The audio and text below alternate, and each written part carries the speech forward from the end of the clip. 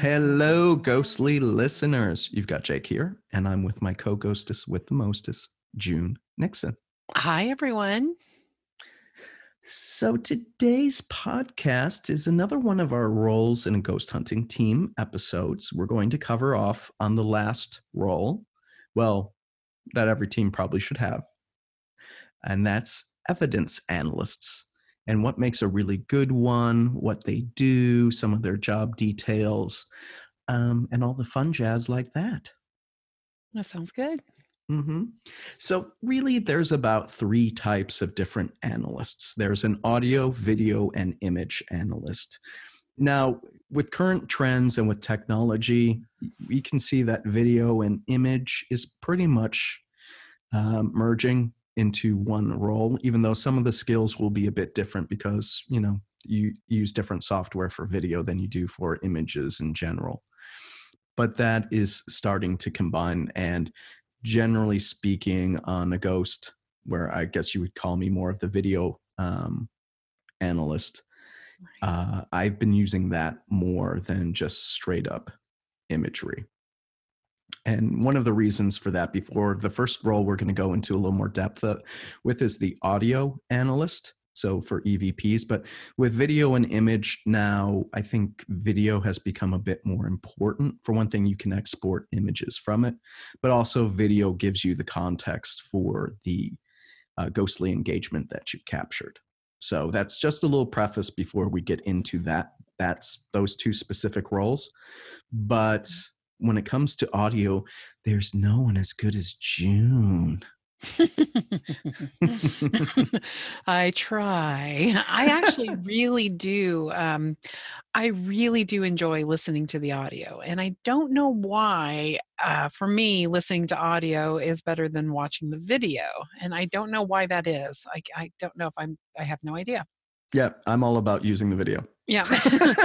But, video is where it's at. I think they should go hand in hand. And that's why, when you have this amazing camera, you also have or with video camera, you also have that amazing sound recorder with the video camera. True. So, they should go hand in hand because that's basically where the evidence is at. If you get, one picture of a ghostly image walking down a hallway, there's going to be a lot of people that are going to say, what was that really? But if you get a ghostly image of something walking down the hallway with video, that's a whole different ballgame. Mm-hmm. Yeah, video's becoming kind of like the multimedia smorgasbord, I guess you could say, because of the audio and the image quality and all that stuff. But let's stepping back to the audio analyst, because I'm going to go all out on video. Okay. Yes, please. But with audio itself, what just basic things, duties. It doesn't have to be a specific skill set or anything. But when it comes to audio, what do you think are like the duties, the recurring tasks that the audio analyst would be responsible for? Well, I think the audio analyst should, be able to store the audio evidence from investigations or input audio data into the editing tool, things like that. Listen to the tracks multiple times to find evidence. They should have a lot of patience. That is one thing that's very important, and not, just kind of skip over things. With that, in regard to that one, I think like when I do it, I usually listen to each track 3 times, which I know can add up. Right. But since EVPs are so quiet to begin with, you gotta, it's just a gotta do. So June, when it comes to listening to, with the software, because it visualizes, if I could talk, right, visualizes waveforms for the sound, what's a pro tip?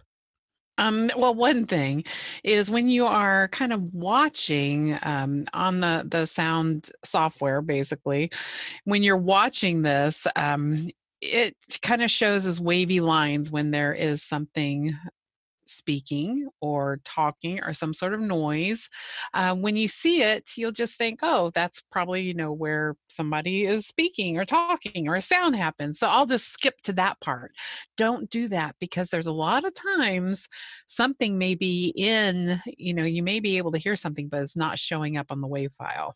So the WAV That line, is so basically. true. So Yeah. the last ghost hunts we did, I think this was back in part of January and part of February at Spooked in Seattle, we did get EVPs, but it didn't have a waveform. And I find that's more true than not. Right. Exactly. So it's just one of those things where you really have to have the patience to listen to everything. And I think that's extremely important for, analysts to do. Mhm. Definitely. But, and they also need to go in and debunk, the claims of ghost voices if they hear EVPs. Well, let's talk about debunking for a quick sec then for Okay. the audio analysts. What are some of the most common reasons for a false positive EVP? A lot of times it could even be movements. If you're wearing Mm. some sort of clothing or something that kind of makes some noise, it can go sheep, or something. And he's Mhm. like, oh my gosh, that said, kill me. You know what I mean? I guess we could talk about the matrixing aspect Yeah. of the. It's pareidolia or pareidolia. I Yeah. forget how you pronounce the word, but And also people whispering. If oh there yeah, is an investigator in another room and they start whispering, all of a sudden you're gonna, pick that up. It's easy to pick up whispering. You may think you're talking, quiet, but I hate to tell you this, it really does carry when other people are listening to their audio and they hear, yeah, that happens quite a bit. yeah. And some recorders actually do pick up radio. I've had that experience more with my older audio recording not Mm. software, but devices. Um, so I would say you don't necessarily want to use a recorder that can also pull in radio All right. because I that never thought stuff of is that. Yeah. always on.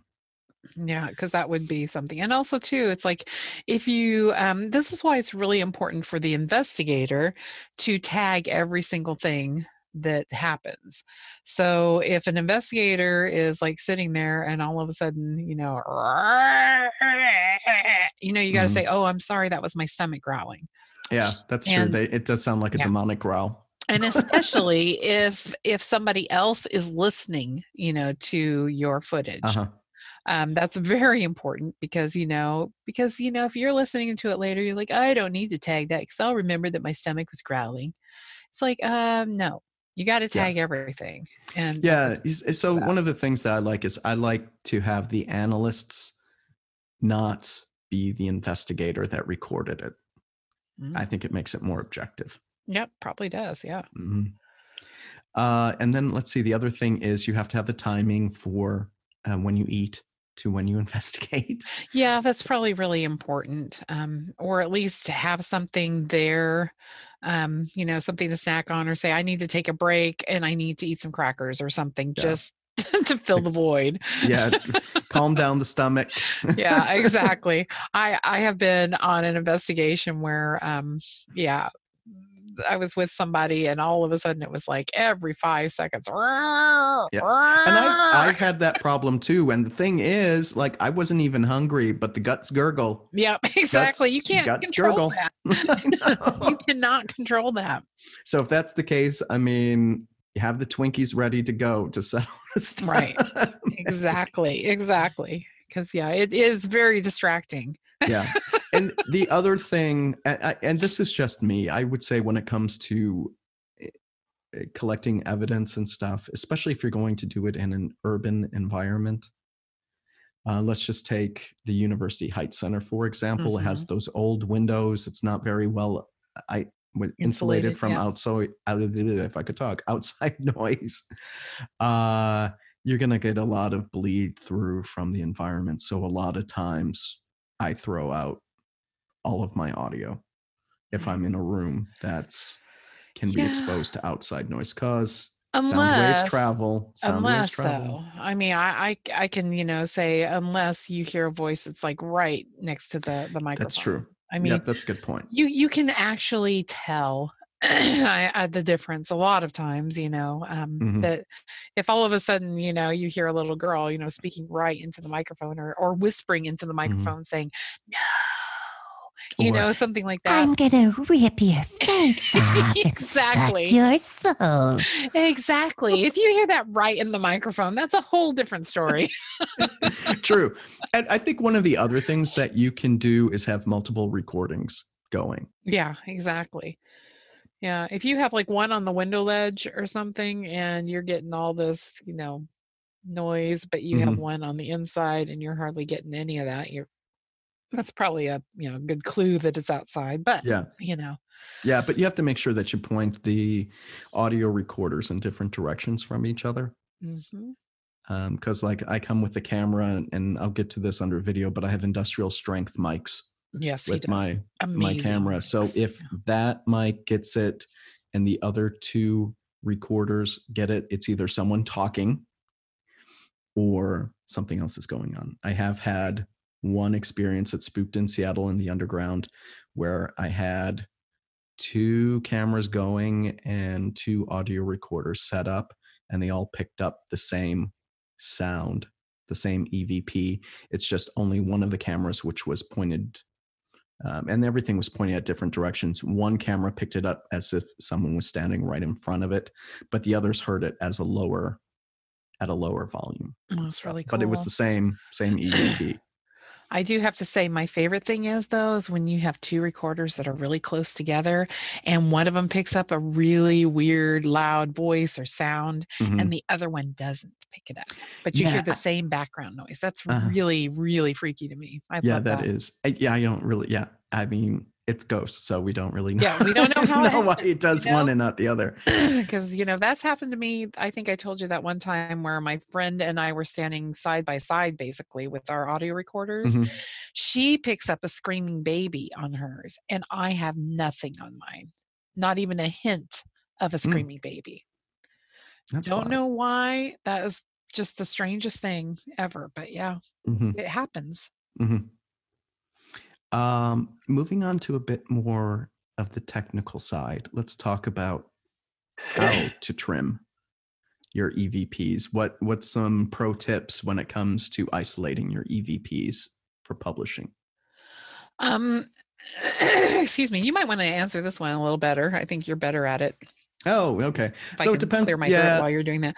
yeah. So I mean, when it comes to using the software, um, everyone should know the basics of how to trim the file, right? Right, And right. everyone's a little bit different, but it usually goes with something you either, you know, do a right click and drag over the area to isolate it and then just export it. Other times you have to split it at the playhead. So you'll see the timer at the top of the software.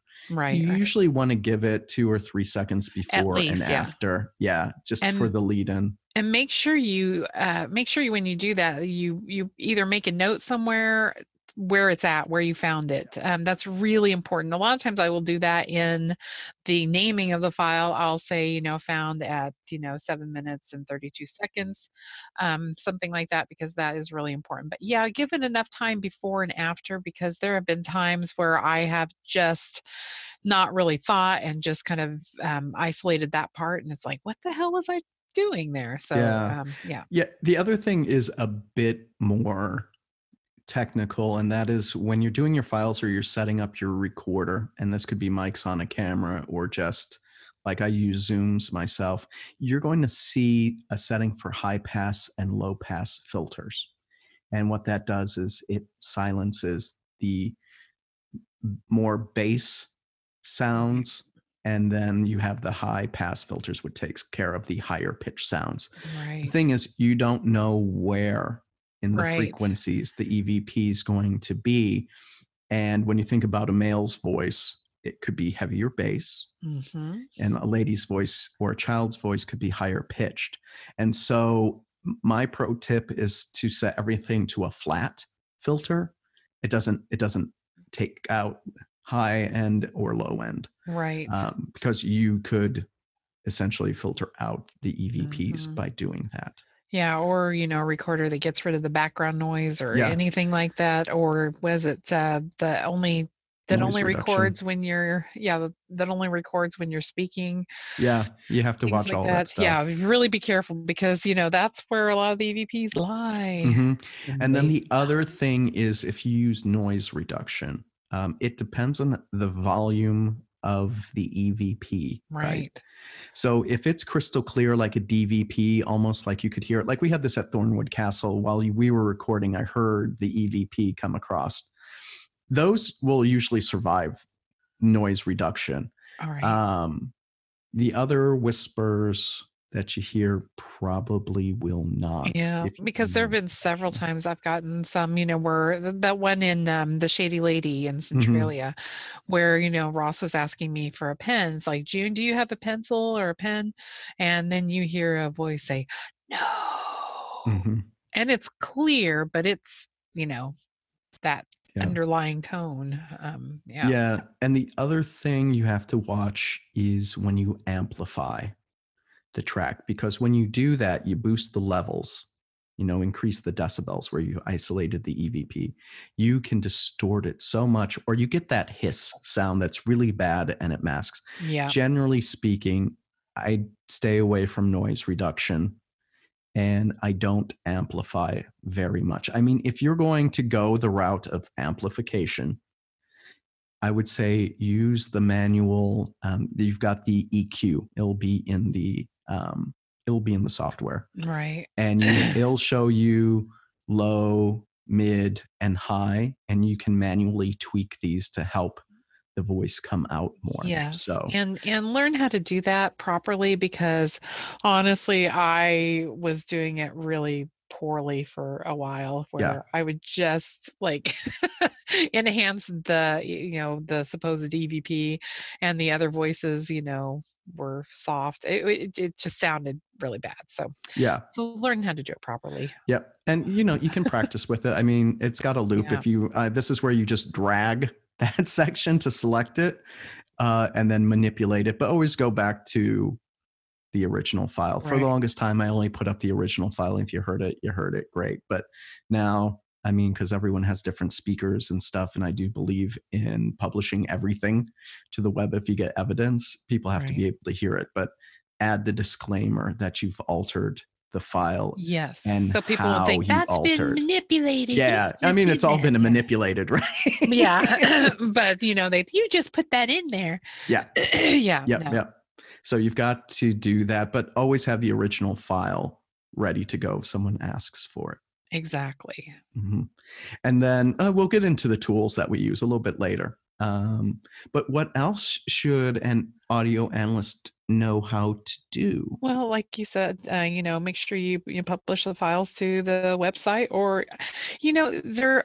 I mean, most of the time, if we do get something really good, even if it's at a private residence, because a lot of times the people say, "Well, you're not going to, publish anything that you find here," but if you basically don't disclose their name or where we got it or anything like that, then I see no problem with publishing the evidence that you get, unless it's something that it's very private, Mhm. like the spirit is talking about the person. Yeah. um, but basically I do not I don't know, what do you think, what are your feelings on that? I generally don't publish any. Well, if it's a business, a museum, some kind of public place like that, I pretty much publish everything because it's a public Right. place. And if it's a ghost speaking to you, they've been dead a very long time. So no harm, no foul. When it comes to private residences, I usually just do the question leading in Right, and then right, the right. EVP. Oh yeah, yeah. We don't want to ever put any information regarding the people that we Mhm. got it from, unless they're like, "Hell yeah, I'll tell everybody in the world that I got Yeah, this," no. Yeah, So but I mean, if with their anything, permission. Yeah, yeah, but I mean, yeah, if you get phantom footsteps or something like that's no harm, no foul. yeah, You exactly. know? Because you're not going to hear anything else. Yeah, Yeah, or if you were doing, say, an engagement session and you got the knocks, like one knock for yes, one knock for two, okay, that's fine. You know? Right, as exactly. long as you're not mentioning anyone's names or No street one's name. Yes, addresses yes, or any exactly. of that stuff. But they should, like I said, publish the files to the website or, some social media even say, Mhm. hey, what do you guys think of this, ZVP that we caught? Or, here's some video evidence or Yeah. So generally speaking, I really don't care to do it to social media channels okay. unless it's like YouTube where it's part of a video Exactly. that you've Yeah. done, because you Yeah, have I more agree. control of that. And the other thing is with social media, I have no stomach for trolls. I mean, I prefer a Mhm. positive, supportive Yeah, because environment. you're gonna get that's fake. Yeah. You guys are just a bunch of charlatans. Because I'm actually, I haven't had this experience. I know a lot of other teams have. I have, and I've been doing this really since 2007. I can't say I've had too many jagoffs. Oh, that's nice. Yeah, but mind you, I've had my website around for a very long time, and I control what I actually publish there. But on the social media side of it, even with YouTube, which can be notoriously nasty, not it's been pretty much fine. Well, I think the way you present it too, Mm, is it's pretty good because you're basically saying this is what it is. I mean, this is what we found. What's your opinion? mhm. And it's not like, oh my gosh, these are fairies, playing in a meadow. Oh yeah. You I know what do I mean? cut. Yeah, I do play more of a was it straight, hard news, journalistic. Yeah, Like, here's exactly. the stuff. This was the context for it. There you So go. that makes a lot of difference. Yeah, I do not make claims that it's real or not. Like the people who are experts, I'm saying that in air quotes, Yeah. in the paranormal, who say, well, this is the way it is. And, there's no other opinion. Mhm. Yeah, there's going to be some people say, oh, yeah, well, I think it's, your grandmother out for a little stroll in her, nightie. Mhm. And you just, Yeah. And one of the things, though, when it comes to audio, that when I publish it, I do. This is not a best practice, but I do it anyway.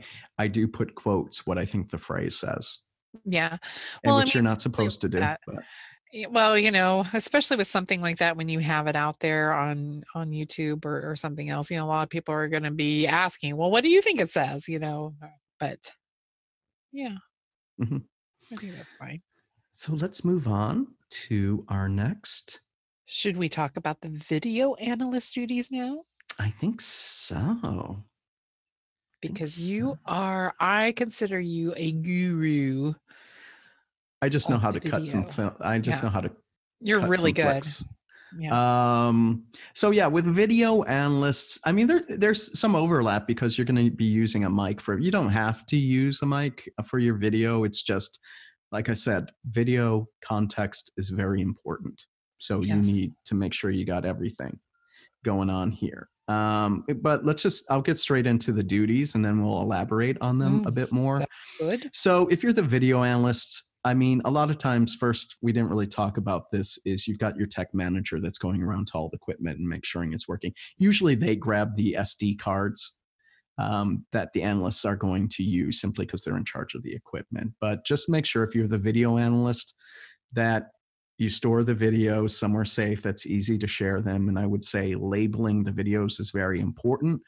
And you really want to do the who, what, when, where, why type thing. And that just Definitely. means let's just use Thornwood Castle.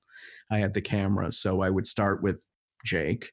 That's me who's recording it, the date and the time, the location, because unless you have the film running continuously, usually you're going to be turning it on and off. And as part of that labeling practice, you would want to say like English Garden. I mean, it'll be obvious from the video in that case, but if you're inside someone's house or an abandoned building, not that I want you to be urban explorers and trespass. Yes. No, Don't do that. Get permission. Make sure you put the location and maybe the room or part of the property where you're at. Okay. And then approximately how long it runs as part of the labeling of the files. The video person can do it. I think the investigator, when they pass the stuff off, should have it in their notes. Right. So that's just part of the storage in general. And like Google Drive is perfect, so you can share your files easily with a link.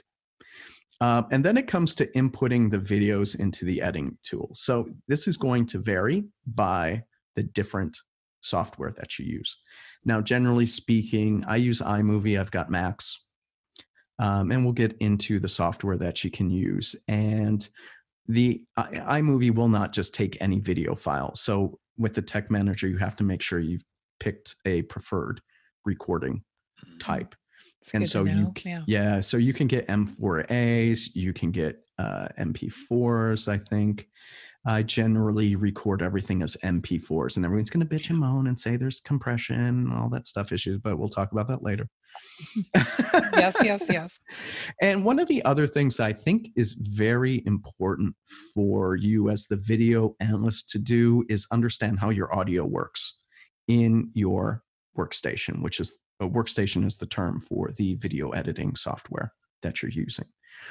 Because sometimes you want to keep everything together, and sometimes you have to know how to separate the audio from the video, and you'll have to know how to insert EVPs that might have been picked up from the audio analyst. Right. So you've seen the Ghosty shows, right? Ghost Adventures is a perfect example of this, where they play back the audio or the EVP like 50 gazillion times. Mm-hmm.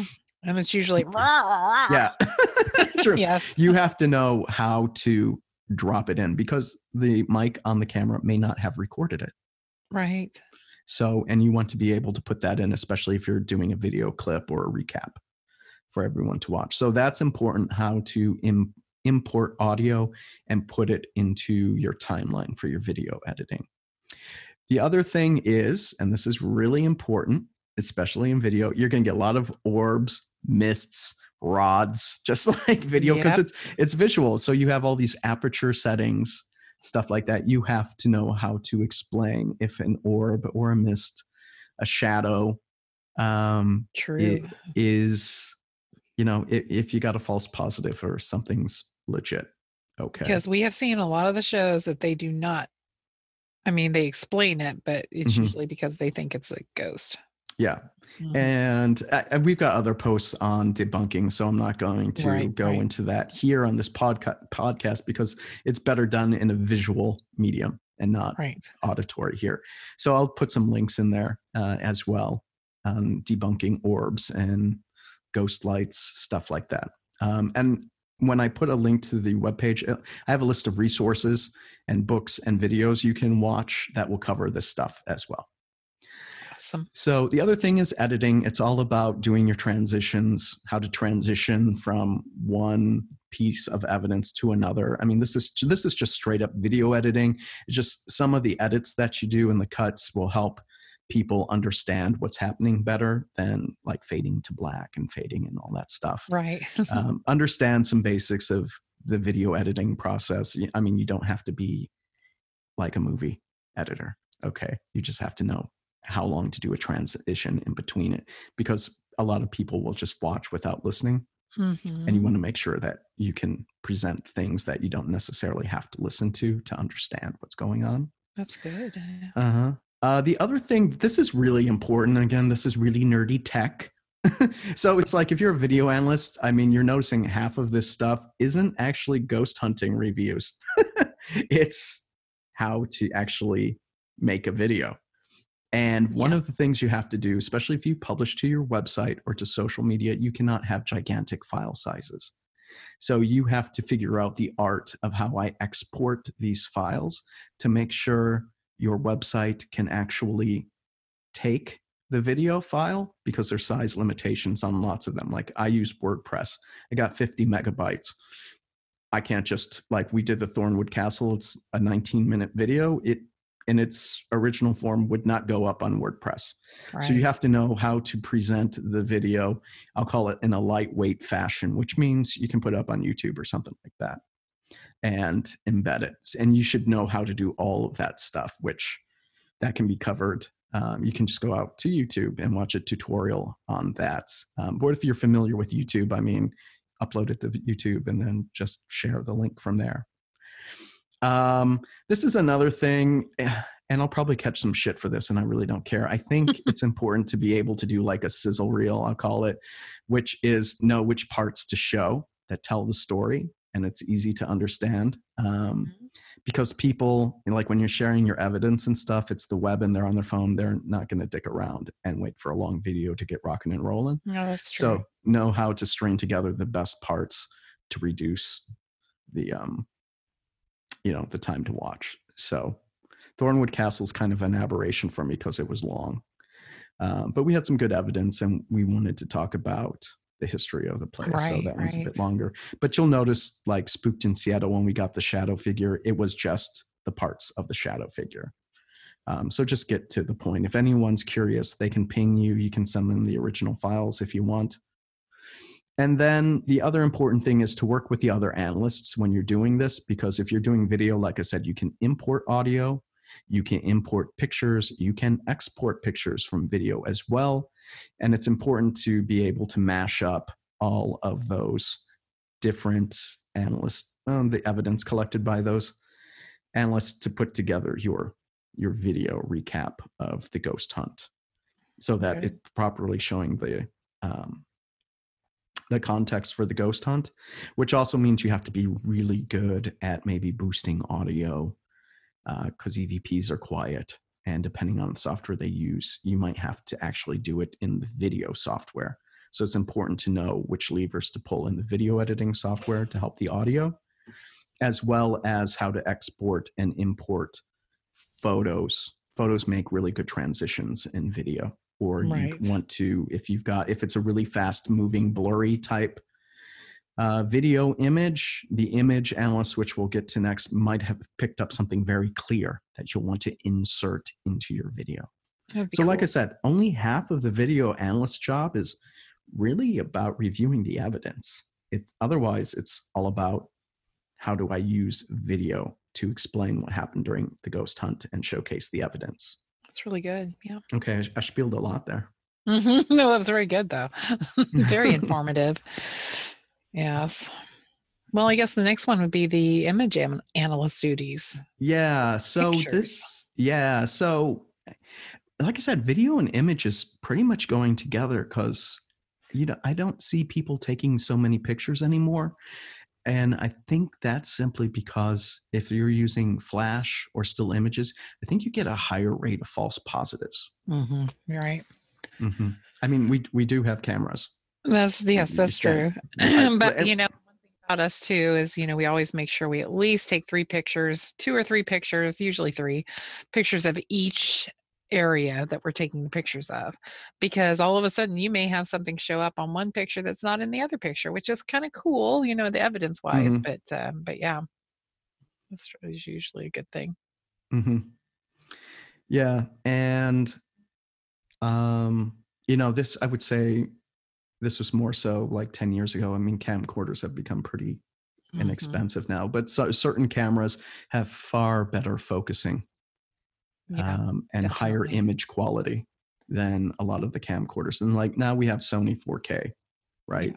Yeah. I use a Sony 4K, and which is going to give you a crisp image, but still pictures. And because of the focus and low light conditions, camcorders aren't as good in low light conditions than a standard picture camera, because you can do different lenses and you can do all the manual settings. So that's one thing as the image. I would say that's more the tech manager's duty to know how to do all that stuff. Right. But with the image analyst, I mean, a lot of it's going to cross over with the video. Like you have to know how to label and store images, very similar to what you do in video. Right. You have to know how to input and use the photo editing software. And just, I don't think you have to go too crazy with this, because image manipulation can give you a lot of hoaxery. Oh, yes. But I mean, at the end of the day, you probably should know how, like I've got a Mac, you should know how to use at least Preview, because it does have a lot of auto correction on it. And you've got Photoshop as well.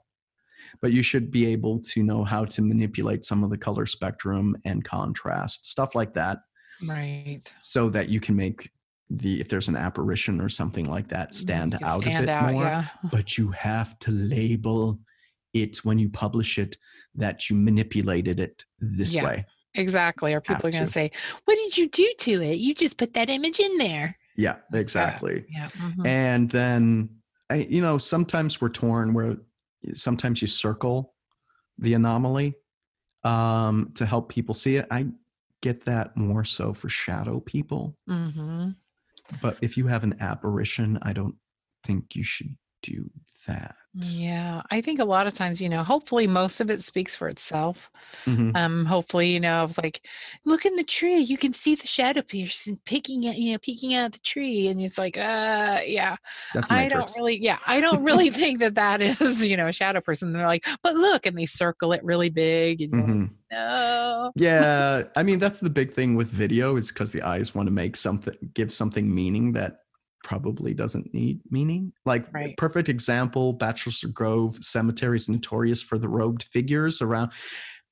Dude, with the fence, and it's in a thick forest, all the tree branches going around and stuff. Like I Love it. have debunked every robe figure as being the eyes. That's the pareidolia thing. Mhm. Inventing something that's not really there. Right, exactly. And I'm sure people probably were up in arms about that too, because no, you don't understand.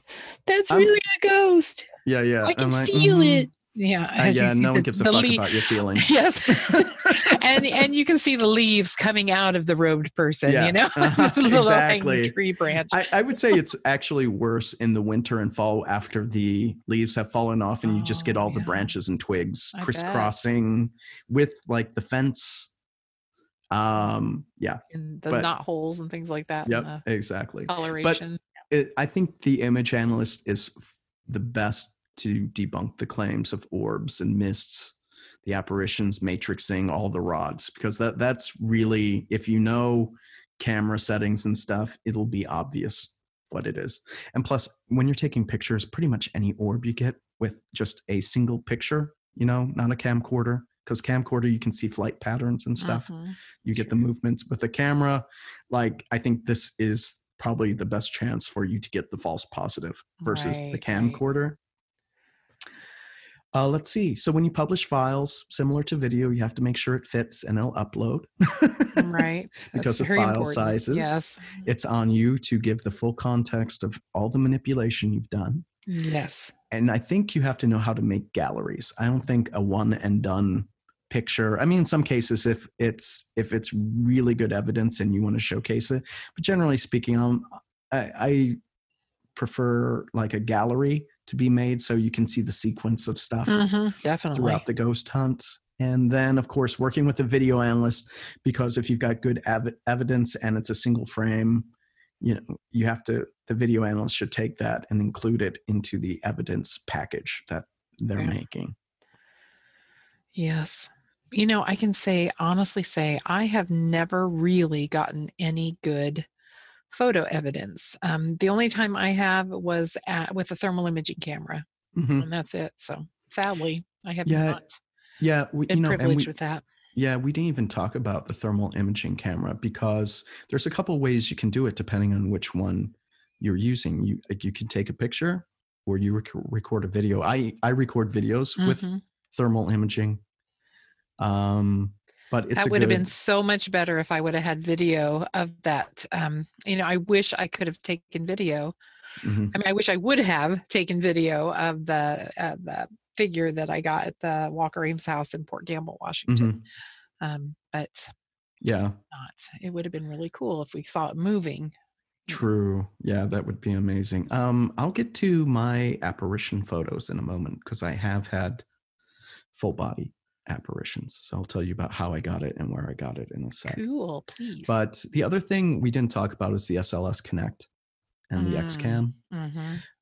To me, I mean, the tech manager's on the hook for setting it up. But when it comes to reviewing the evidence there, I would say it belongs to the video analyst because you are recording video with it. You can take pictures. Don't get me wrong. But XCam is made for movement, motion. So that's why I lean on having the video analyst going through that and selecting it. However, not all the file types, you might have to convert the file is what I'm getting at to make it useful depending on which one you're using. You might have to know how to convert one video type to a different to use it with your editing software. Most of that comes down to like with QuickTime stuff. And if you're using a .mov file versus an MP4, stuff like that. Not every editing software will use .mov, especially at consumer level. Like if you're doing Avid, which is used by film producers, TV shows, and stuff like that, not a problem. If you're using, something default on your PC at home, it may not take MOVs, or it may not take Right. M4As. So And you have sometimes to you know how find to that convert out them. the hard way. Yes. Yes, and then you have to get a separate converter. Yes. Now, usually you can export from into different file types, but not every software will allow an input from a certain type. So I guess that's really so I forgot about the apparitions. So this is on Ghostly. If you do the Pasadena ghost hunt, this was Suicide Bridge. I did get a full-bodied apparition of a woman walking on the bridge. It was taken on an infrared camera that was interestingly set to color at the time, a normal camera. It's very cool. And it was one frame out of the 1,000 pictures we took. Only one frame had it in it. So That's pretty amazing. yeah, and I still debunked it. Simply because the time of the day, the shadows were casting from the, if you know Suicide Bridge in Pasadena, it's Colorado Street Bridge. It runs along, I think, Highway 110, maybe it's I-10. And it was in the afternoon, so there was it has an anti-suicide gate up. Right. Mm-hmm. And so, of course, the rods were casting shadows down on the sidewalk. So you see the lady walking, but it looks like she casts a shadow because it's the rods on the gate being cast because of the sun. And so I debunked it because, I couldn't prove it was casting a shadow or not. So I threw it out because I had shadows on the bridge and she was walking. So. But you knew in your heart that she was not there. What's that? I said, you knew in your heart that she was not there. I mean, a regular person. Yeah. Oh no, because David was on the other end of it, and there was no one crossing the bridge in front of us or anything like that. So that stinks. Yeah. Yeah, and I'm just like, because you're going to have too many haters and say, yeah. Oh, well, I mean, because there's doubt. I mean, every ghost picture you're going to have there's going to be doubt, but that's apparitions are for another podcast. But let's talk about tools that we would recommend. Cool. Especially the free ones a lot of people want. Yeah, for sure. I mean, most of the stuff you can get by default right. on your computers nowadays, as long as you got a newish one. That's true. I think. But when it comes to audio analysis, June, I mean, what would you recommend and what are the most common types? Well, I think most people, because it is offered as free, that you can download, is Audacity. I really, that's kind of the one I started off with. I have kind of moved up a little bit because I like, I don't know why. Well, I also sing. So I used to like to record myself singing and then, tear myself apart. So, go and listen to my voice and say, oh my God, that sucks. Yeah, but anyway, we won't get into that. Okay. But what would you say about Audacity? I mean, basically. So I used to use Audacity all the time. Yeah. But I have Macs, and the new operating system Catalina and Audacity are not compatible, and Audacity hasn't made a version that works with Catalina, so I can't use it anymore. Right. Though it was my favorite for EVP selection and analysis and file manipulation. Now I use, because I got Macs, I use GarageBand to do it. And I've never tried that for anything. I always thought GarageBand was just used for, just for fun little things. Oh yeah, no, you can use it. And I found out, I think Audacity does better with waveforms, but understanding that EVPs don't always create a waveform. It's true. I find just the interface of it, I think, is less intimidating than Audacity because, Audacity has all these buttons. Yes, exactly. And GarageBand is a bit simpler because you can just turn on the EQ and it's got like knobs for noise reduction that you just flip on or off. So now I use GarageBand more often. So if you listen to the Thornwood Castle stuff, I edited all that stuff with GarageBand. Cool. And it allows me to manipulate just by turning a knob, low frequency, high frequency, mid frequencies. And so I've had really good luck with that. I've got a new audio editor called Hindenburg that also has a lot of this stuff too. And it's made for voice. So when you use GarageBand, it's really made for music. Right. But I've got this new editing software called Hindenburg, which NPR uses this apparently when they're producing stuff in the field and they need to do a quick edit to make everything sound really good. They use Hindenburg. And I haven't used it for EVPs yet, but it's much the same thing. I would say it's really, really good with voice. Compared, nice. It's made for voice editing because it's NPR, it's for radio, it's for and their podcasts and stuff. So music isn't its strongest part. It's definitely for voice. I use WavePad now for mine, and it's the paid one, so it gives you a little more features and things like that. But I like it because it is very user friendly. Sadly, now that I'm getting older and seems like my tech mind is starting to really drift away a lot more because I'm not using it as much. I'll just give myself that. But but it seems to be a little more user friendly for me. So I kind of like it. What did I use before? I think I used a software called AVP. Oh, I don't know that one. It was which was pretty good too, but I kept having some bugs in it. So, but that's what I'm using now is WavePad. But I'll probably, I'm sure, advance to something else, later. I know me. Find something a little more user-friendly each time. Yeah. So on the video editing side, like I said, I use iMovie. I think it's pretty simple to put in, and it's pretty. So all video editing software, I would say, takes a little getting used to. That's so true. I'm so awful at it. It's embarrassing. So I mean, once you get used to how it works, you can I've gone from iMovie. I do have Final Cut Pro. That's a bit more powerful than I need for making cute YouTube video. Right. Exactly. But you have a timeline, you drag clips, you split a playhead like you would with an audio player. It's got a lot of stuff built in to do transitions. It's the kind of thing where you just noodle around to it, and once you get it, you get it.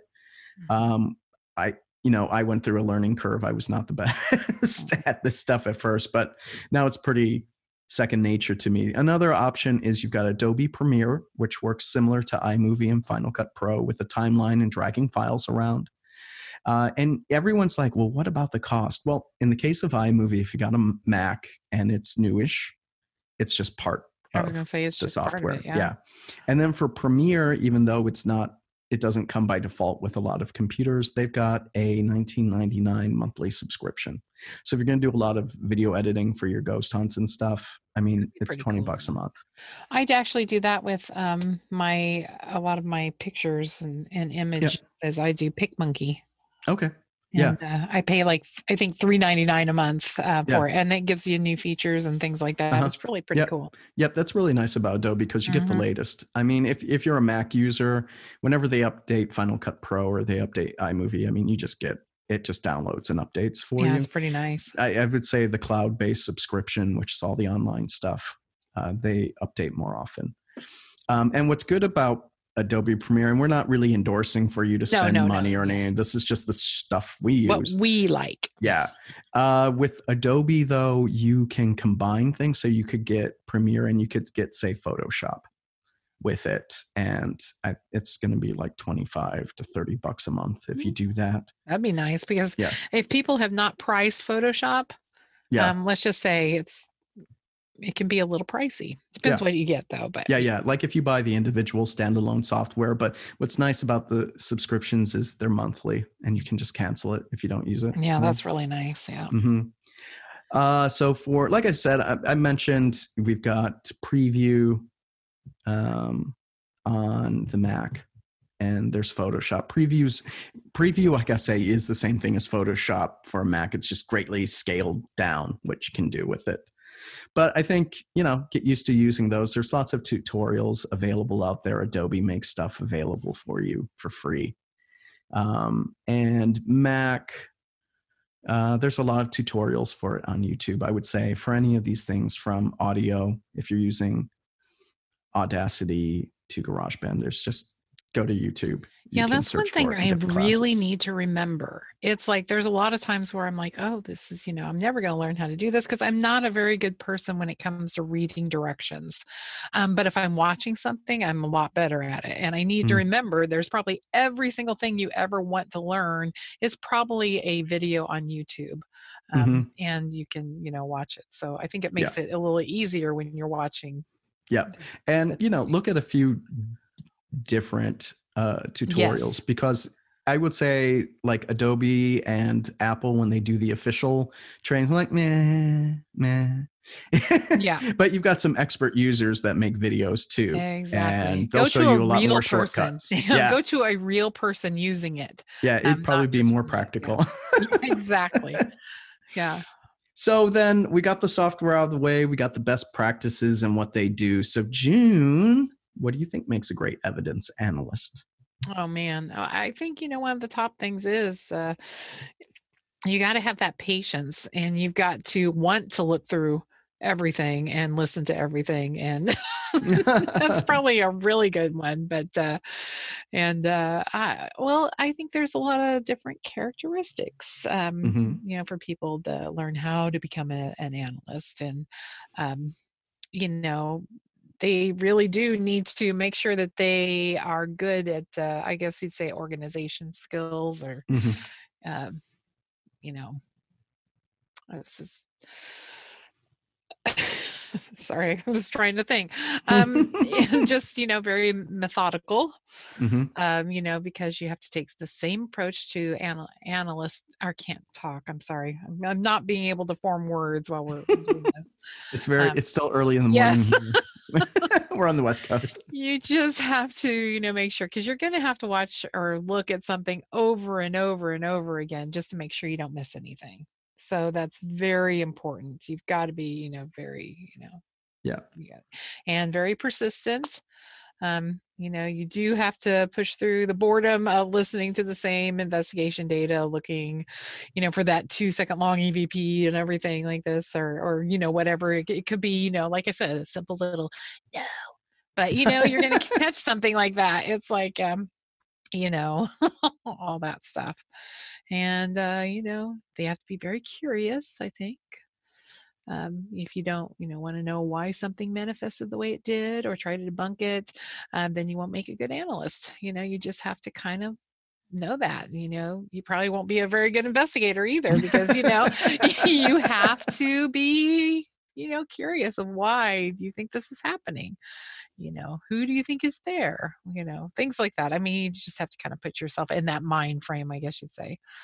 And having a good technical aptitude is probably really good.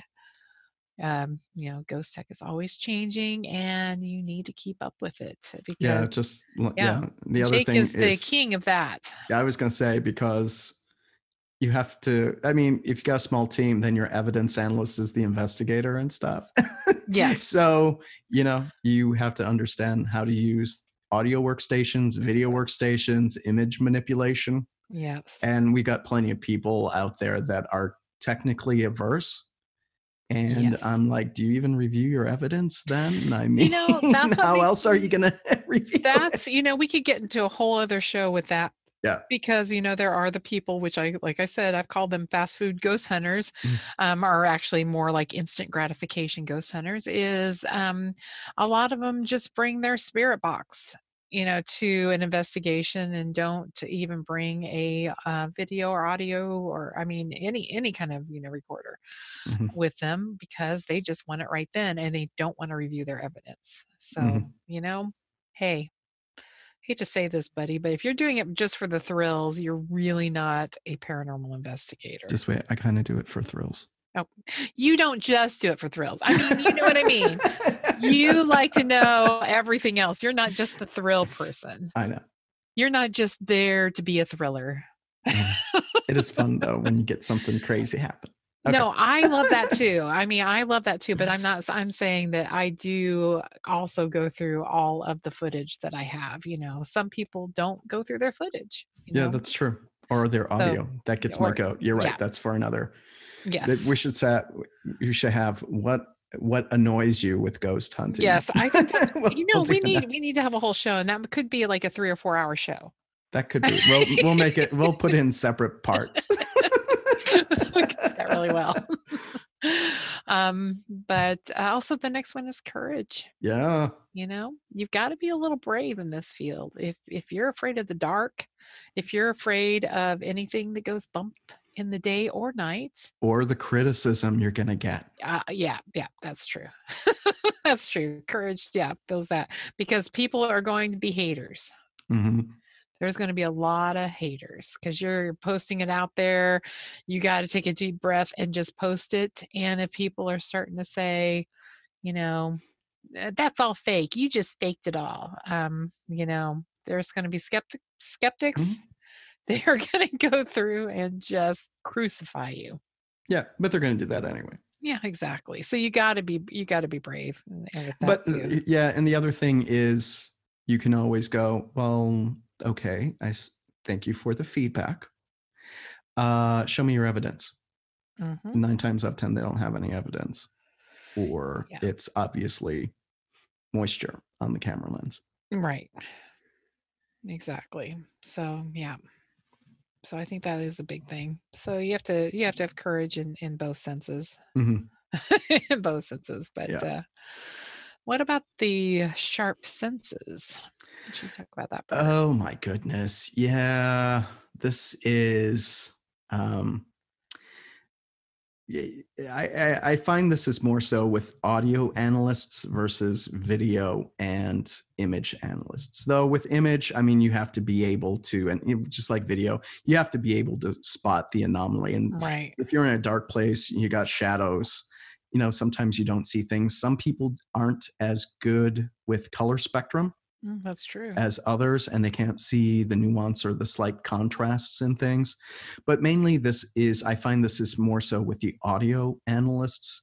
And I kind of have this one thing, you know, some people don't hear lower end so well. Some people don't hear upper end so well. You know, the mid frequencies, which is usually where the spoken word happens, like my voice, June's voice. Okay. Some people just hear frequencies better than others. Right. And they can hear an EVP that no one else can, and it'll be clear as a bell to you. Mm-hmm. So this is why it's important to know how to cut and change EQ, because I have bad ears in the mid frequency.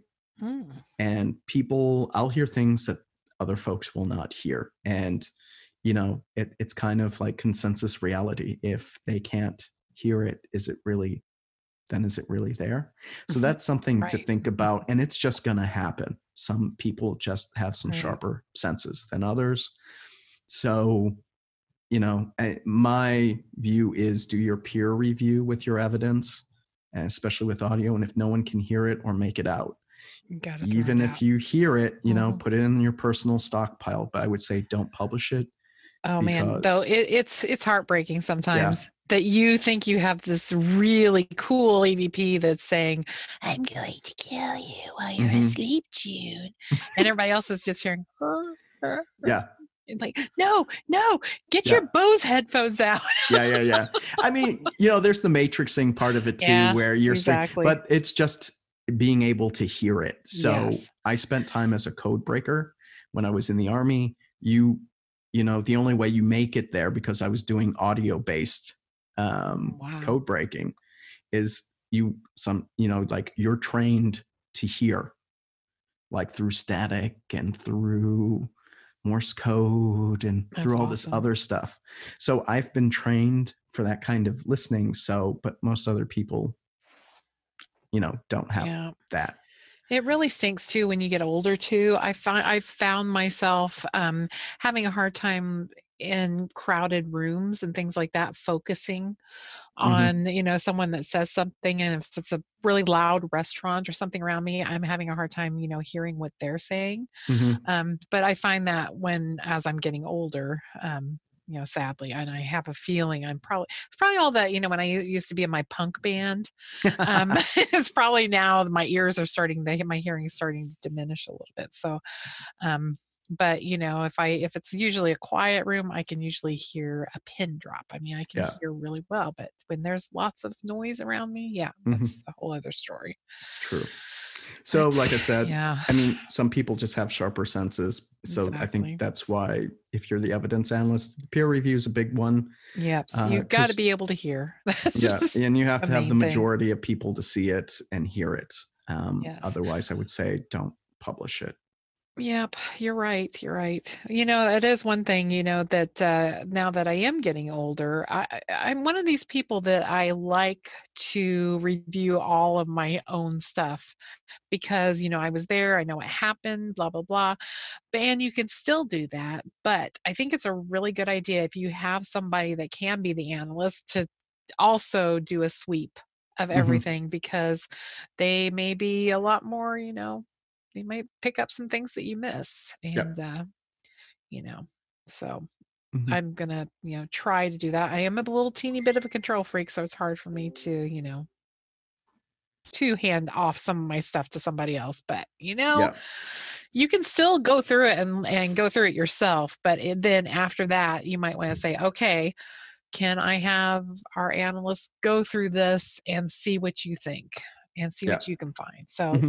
Yeah. it's very, Especially when you've cut out the clips and everything and you're ready to yes, publish it. That's probably when I would do it. exactly. So that brings us to the end of this episode. June, if someone is interested in becoming an evidence analyst for a ghost, what can they do? Well, you can go to our website, aghost.org, and there's a lot of contact forms in there, and just, send me a note. Or, you can also you can send me an email at aghostjunevp@gmail.com. So, Hmm. please do. I Yeah. would love to hear from anybody, right now. So, yes. Okay. And so, folks, from Ghostly Activities, I'll drop a link to the article that I wrote about evidence analysts, and it has a list of additional resources you can use, different books that will help you with evidence analysis. And then I put links to tutorials on YouTube. All you have to do is click the link, and it'll take you right to the tutorials that you would need to You learn are how to use this amazing, stuff. amazing, Jake. Thank Thank you. you for doing that. And with that, everyone, I would say stay safe. And thank you for Stay tuning in. well, stay Yeah, healthy. stay healthy. Okay, bye, guys. Bye.